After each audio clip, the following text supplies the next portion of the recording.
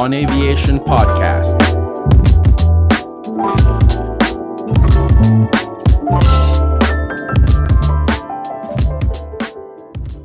Hey, how's it going, everybody? Hope you're doing great this week. This is On Aviation. I'm Daniel, and I'm with Orlando, my co-host. Orlando, how's it going so far? I mean, pretty good, my friend. Pretty good. A pretty busy week. Is the week done yet? It's just Wednesday, huh?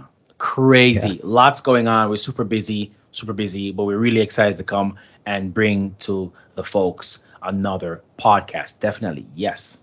Yep. This week we're going to be looking into some exciting stuff. Last year we took a little bit. We took a look at air taxis. There was some sort of development on it. I think I was not sure if it was some sort of hype about it, and I'm not sure if this was like something experimental. There were talks of having air taxis available for service across some cities.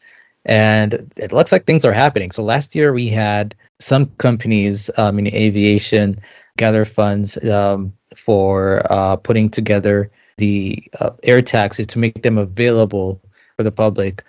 So we had also the Air Force putting together a contract, a $142 million contract with Archer Aviation to so that these aircrafts are available to the Air Force. But then this year it seems like things are getting a little bit serious, and I think this is something that is pretty much obvious. Dubai is always ahead with stuff. Like they're always trying new stuff. They're always ahead with, and it's pretty much obvious they have the money for it. They're always trying stuff, and it seems like Joby Aviation are expected to manufacture all electric aircraft and in agreement with Dubai's Road and Transport Authority to launch air taxi services in the Emirates by early 2026. And what I'm thinking in my head right now is this is something that's happening in Dubai. I know Dubai is really good with like experimenting stuff, but is this something that would really be feasible in the US? I think this is something in New York right now would be really great, given the terrible amount of traffic. There's terrible traffic in New York. The traffic in LA is getting really bad. And we're getting to notice that no one likes to pay to use the roads either. And I'm not sure if now that's like a good excuse to use an air taxi. But Orlando, what do you think about this? Is this something that, if applied in the US, would be something that people would actually get into, that would spend money on using? That's a good question. I think the most important thing to think about is what are the incentives for people to use such a service? Okay, reliability, safety, and affordability, right? And I think if we have reliability, safety, and affordability, people will jump into that stuff. And you talked a little bit about the Arab Emirates, right? Dubai. And yeah, they have a crown prince, so they don't need to go to the people all the time and ask them what we need to do. So they can, there's no debate most of the time about it. The next thing is, so their bureaucracy is a little bit different.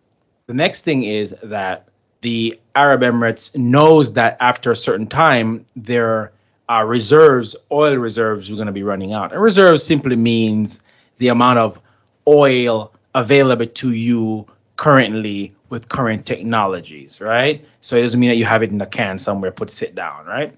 And so they realize that they're running out of that stuff, so they have to find new ways of making money. So they've made themselves the technology and business hub. And you notice a lot of the Bitcoin conferences and all the economic conferences are happening in Dubai, right? You notice a lot of the stuff are happening in Dubai, such as even global geopolitical activities are happening in Dubai. They're trying to make themselves a central place for all these things. So that's a super important thing. To your question now, is this something for the United States? Absolutely it is. The problem is our regulations are super strong and it causes things to move a little bit slower, right? So you talk about New York has so much regulations, you probably won't see that kind of stuff happening in New York as much. But there are other places too, some parts of Texas, some parts of California. People will try that stuff out and see how it works. Californians tend to like new technology, and so we may see that as well. But it's definitely something that would work if it's reliable, safe, and affordable. And I think people are actually excited about the technology. people believe that if they can get in an air taxi and go where they're going to go, it's a lot faster than dealing with traffic. But just bear in mind that over time, just like with our airspace now, it can become congested, because even though it is not two-dimensional like a road, it is somewhat three-dimensional in a sense. There's still limited space, and there's going to be rules about right of way in the air and all that good stuff, and dealing with other aircraft as well. So there's a lot to come there. Dubai has been trying this for a while now, for years now. They've been experimenting with eVTOLs for police work. They've been trying it out, but let's see how it works now. Let's see how it works. But to answer your question, yes, folks in America would appreciate, some folks, not all, but some folks would appreciate the ability to jump in a human-sized drone and fly around a joystick. It's a lot of folks, especially younger folks, would like that stuff as well. Well, in my head right now, I'm just thinking through, okay, there's one article that I went through the other day on air taxis being set up in Houston, and they're pretty much explaining how Houston is growing in population, but they not only like dived into that. They said now if there's going to be an increasing need, it's probably going to lead to, I think they were forecasting it being profitable. And it mentioned that the air taxi market is forecasted to reach 1.5 trillion globally by 2040. Do you think that's reasonable? Like, I mean, this is something very new. And 2040 is not that far, to be honest. And I'm not sure how this would gain value that fast, depending on how like it adapts differently across the world. You know, that's very funny, my friend, because we were just having a conversation earlier about how Silicon Valley and venture and company startups always value their product. They're going to overvalue it, right? They're going to say it's trillions of dollars, right? Is it that so? No, there's no trillion of dollars, right? I don't even believe the aviation industry in America is $1 trillion. It's not even that large. So, and it's going to be the commercial airline industry is moving way more people than the air taxis can, because it's just mean that each airline move more people than a single air taxi. So it's not going to be 3 trillion. Well, market cap, maybe market capitalization, but market capitalization don't equal book value. All right. It doesn't equal actual assets and cash flow. Right. Market cap is what everyone believes that it's worth paying for the stock or whatever. But when it comes to the actual book value and the actual cash flow, I don't think it's going to reach to that level. But I believe that there's something there that we should look at. There's some alternatives there.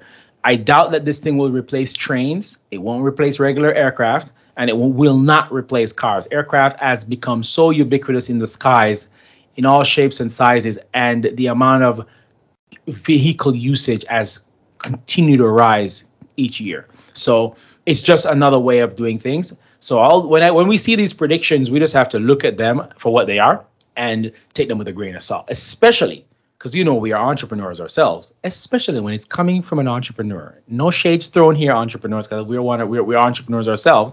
But we can tell you that we always want to make sure our fish seems like the best fish at the fish market, right? So we just gotta put that out there right now. We've heard of a politician that got into trouble because he made his property seem larger than it usually is, and all this stuff, even though the bank didn't lose any money, and a whole bunch of stuff happening there.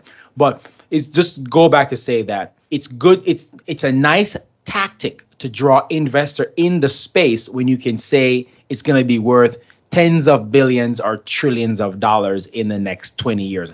A number that no one can fully, really, truly calculate. But if you use the right language, it can seem plausible and gin up some excitement. That's all I got to say about that. You're absolutely right. Yeah. There was one time, I'm not sure if you remember, and I think this is still there. It still exists, but Uber Helicopter. And I think they acquired a company. There's another company they acquired that used to run helicopters. Back then, they were trending like a luxury. Like it's like how instead of taking UberX, you're paying for Uber Black. Shockingly, like it's not even that long ago. Like I think this was last year. Yes. If you wanted to take an Uber in New York, it would give you additional options, and it would give you the helicopter options. And I was shocked to see that the prices were not as high as I thought. Like if you took an Uber from Jamaica to somewhere in New Jersey, it would be like because of traffic or whatever, it would be like $60-$70. And if you take an Uber helicopter from one point to another, they said the fare would come up to $120 something, which was shocking. So I'm now like seeing the difference because this was much more expensive pretty much when it launched, but now it's not. It doesn't look. It is fun. It's just something that you want to get totally want to do, and it's a benefit for those who actually would want to hop on a ride, a helicopter ride, and pay for that. But I'm thinking now in terms of the business, how is this profitable for Uber? And I'm sure like Uber has had a hard time bringing in profit for a long time. And so now I'm now thinking like air taxis coming in. I don't think it's going to be any different. Seems lustrous from our point of view, but then again, it's heading in the same direction as pretty much where other air travel businesses do head to. The airlines have not been profitable for a long time. It's only a few airlines that have been profitable, so I'm not seeing how this is going to be worth 1 point something trillion in just a couple of years, in a decade. But yeah, Orlando, do you have any final thoughts? Yeah, that's very important right there, man. You said it right. When Uber had the helicopter, it was in Dubai for a little bit, and they had it in Dubai as well on the helicopter thing. And the fact that the price for driving and helicopter is just either 50% or 100% more shows you that Uber may be subsidizing the helicopter cost. It's extremely expensive to operate a helicopter. Any helicopter pilot will tell you, and any student who's learned to become a helicopter pilot or anyone who flies helicopters will tell you, it is ridiculously expensive. For example, to rent a regular Cessna 172, it can cost anywhere from $150 an hour to $210 an hour, depending on the quality of the aircraft and how new or avionics and so on. A helicopter, you're in the $300 and over. It's expensive. So the fact that it's so cheap on Uber, it means that they're subsidizing it as a marketing gimmick or a marketing ploy to get other people to use the rest of the service. If we need it, we can get Uber. So I rock with Uber because we can get helicopter if we want, type deal. See, it's expensive. It's super expensive. And so I'm not sure that's sustainable. You touch on a point though, of will this be the same for the air taxis? Now, it will be the same if the cost structure of operations are the same. And the cost can come in the form of, like the helicopter fuel cost is expensive, maintenance cost is expensive. It can come in that form if the air taxis, eVTOL, which they're vertical takeoff and landing vehicles, just like a helicopter is a VTOL, right? The eVTOL, vertical takeoff and landing, electrical. If we realize that it's difficult to maintain, and it shouldn't be difficult to maintain, you're dealing with structures and motors. So there's not a lot of wicked moving parts you have to worry about, except for some of these guys like Joby and these guys. They have some really crazy articulating things that make the wing turn into a helicopter looking thing, and then when it's flying it goes forward almost like the Osprey from the Marines, right? I think they call it V-22. So there's some moving parts there, but if the cost is the same, then they're going to run into the same problem. If the cost can be controlled, then we may run into another problem, which also is a cost, but the cost is going to be time. The time is charging. How soon can you charge this air taxi for it to be back in there working like that, right? When you have a taxi, you just go to the gas pump, you put the thing in it, and you're good to go. It takes you a couple of minutes to fill up, and then you're gone. But if you have to wait, 20 minutes to charge, not 20 minutes, but 20 minutes to an hour to charge, and we're talking about fast charge here, where you're charging from 20% to 80%, which means that you're only using 60% of the battery, so you don't have much range. So that's where the cost could come in. You're not using all the range in the batteries, and because you're not using all the range in the batteries, you're not getting all the usage, the utilization out of the resource itself, the air taxi itself, and then you're spending a lot of time charging. So that's where the cost could be. The battery technology is not there yet, right? So if you notice, a lot of these companies are moving to government contract with states, right? Because they have to find a way to subsidize development, to keep development going, to get to the level where the private sector will accept it. Right? In its current form, it probably wouldn't work out for the private sector because the price point that they have to charge the regular customer is going to be too high.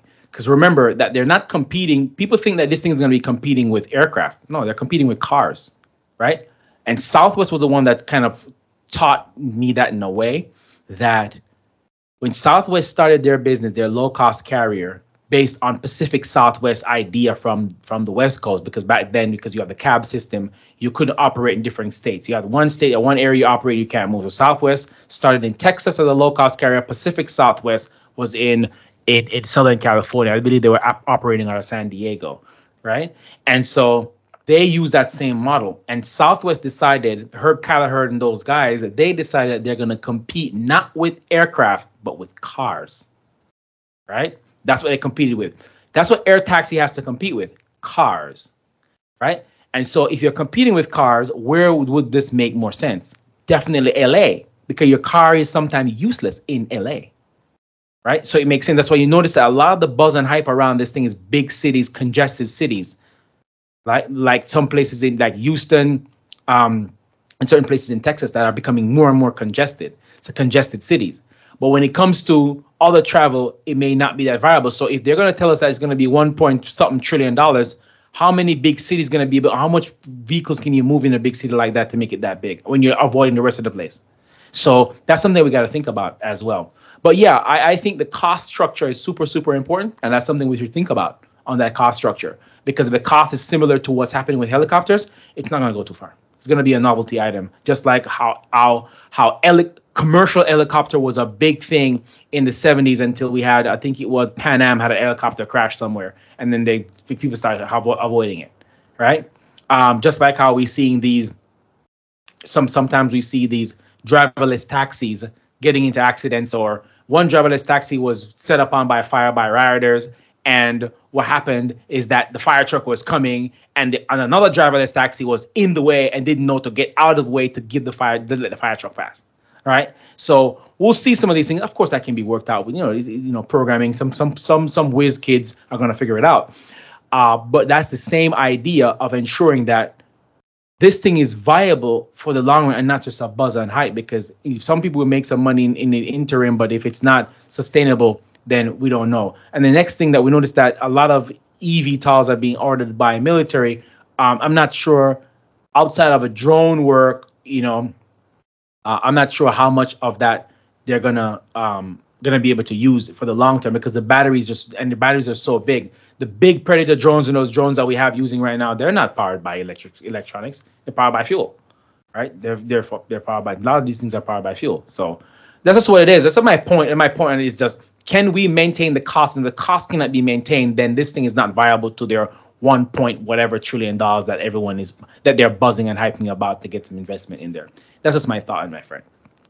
Awesome, Orlando. Yeah, that's a really good point. Yeah, I don't see this as profitable, to be honest, but only time will tell. We'll see once it picks up in the US, hopefully after all the mess on the regulations goes through.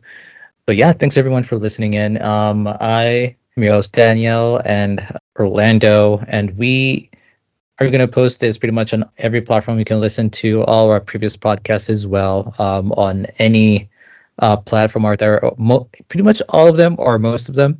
Feel free to reach out to us through the comments, give us your thoughts, tell us what you think, and yeah, we look forward to hearing from you. Any final thoughts, Orlando? That's it for us, my friend. Thank you so much, everyone. Talk to you guys soon. All right, bye.